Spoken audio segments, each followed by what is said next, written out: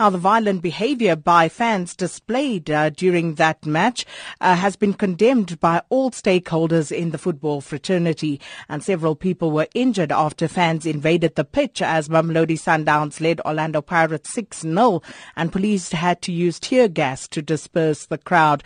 A decision was taken to complete the remaining 8 minutes of the match. However, Orlando Pirates assistant coach Benson Mhlongo has apologized for the fans' behavior. But to explore how this issue needs to be dealt with going forward, we are joined on the line now by former PSL General Manager Ngcobo. Thanks so much for your time this morning. Thanks for having me. So, in your view, do you think that the security measures in place were not adequate, given how easily the fans seem to have overrun security there? From my assessment, the quantity of the security was adequate. There was enough private security personnel there in terms of the quantity. I don't think that there were enough SAPS police officials. But quantity aside, I think the major issue there was the manner in which that security detail was deployed, perhaps even commanded at the time that the problem started growing. I think it was more laxity on the utilization of the available security resources that led to the problem spilling over onto the field of play rather than being contained up in the stands. And speaking of laxity, do you think that we have become somewhat complacent when it comes to safety measures at stadia? I wouldn't really say complacent, because you must remember that a football match, or any sports match for that matter, is supposed to be a source of merriment for those who attend such an event.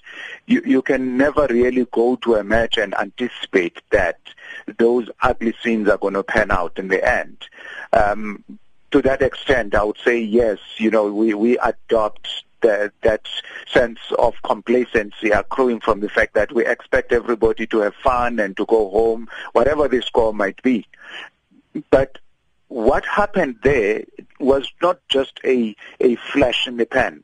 It's something that started brewing up a whole 30 minutes before the actual breach of the security barrier.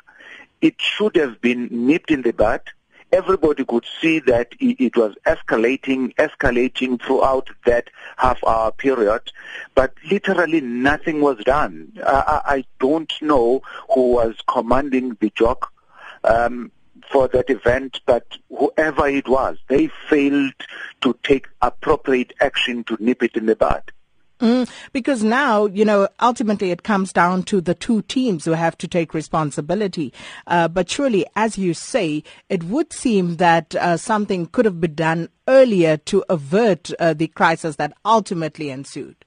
Yeah, many people, I think that because it was Orlando Pirates fans who started the whole violent conduct, only Orlando Pirates will be hauled over the coals by the PSLDC. But that's not the case.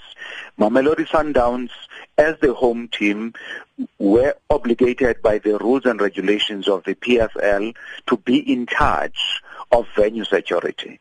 And they failed to provide the necessary security measures. That's number one. So they will have to answer for that.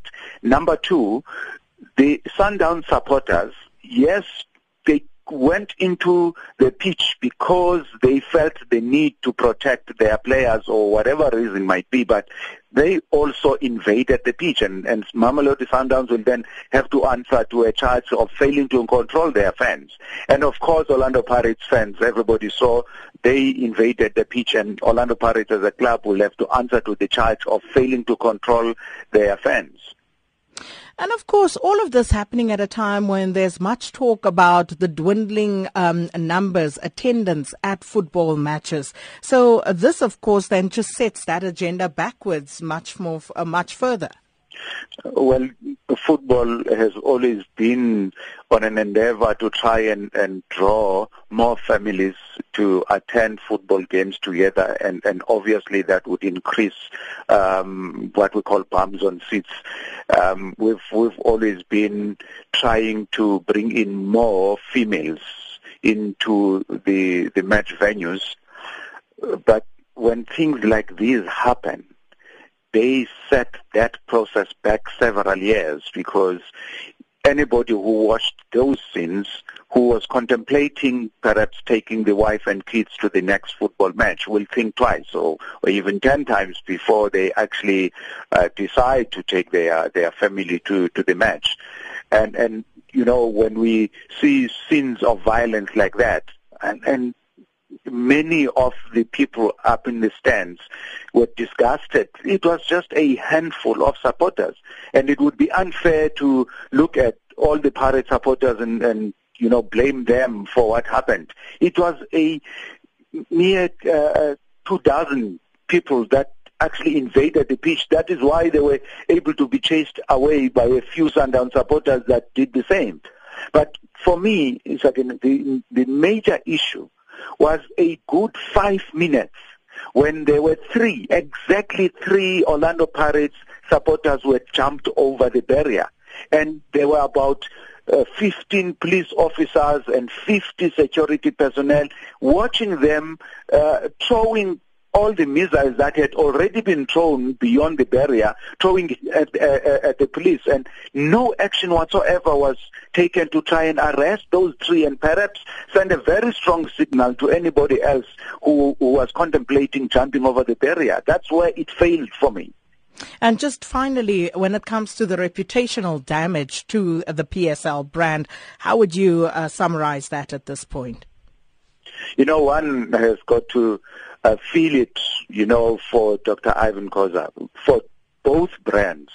That man has worked so hard and has invested so much both into the PSL and the Orlando Pirates brands to take them to world-class standard brands, to take them to where they are right now, and for 2,000 people to undo much of that in the space of, you know, half an hour. It was sad to watch, actually, and you know, I feel it for him from a brand reputational management point of view.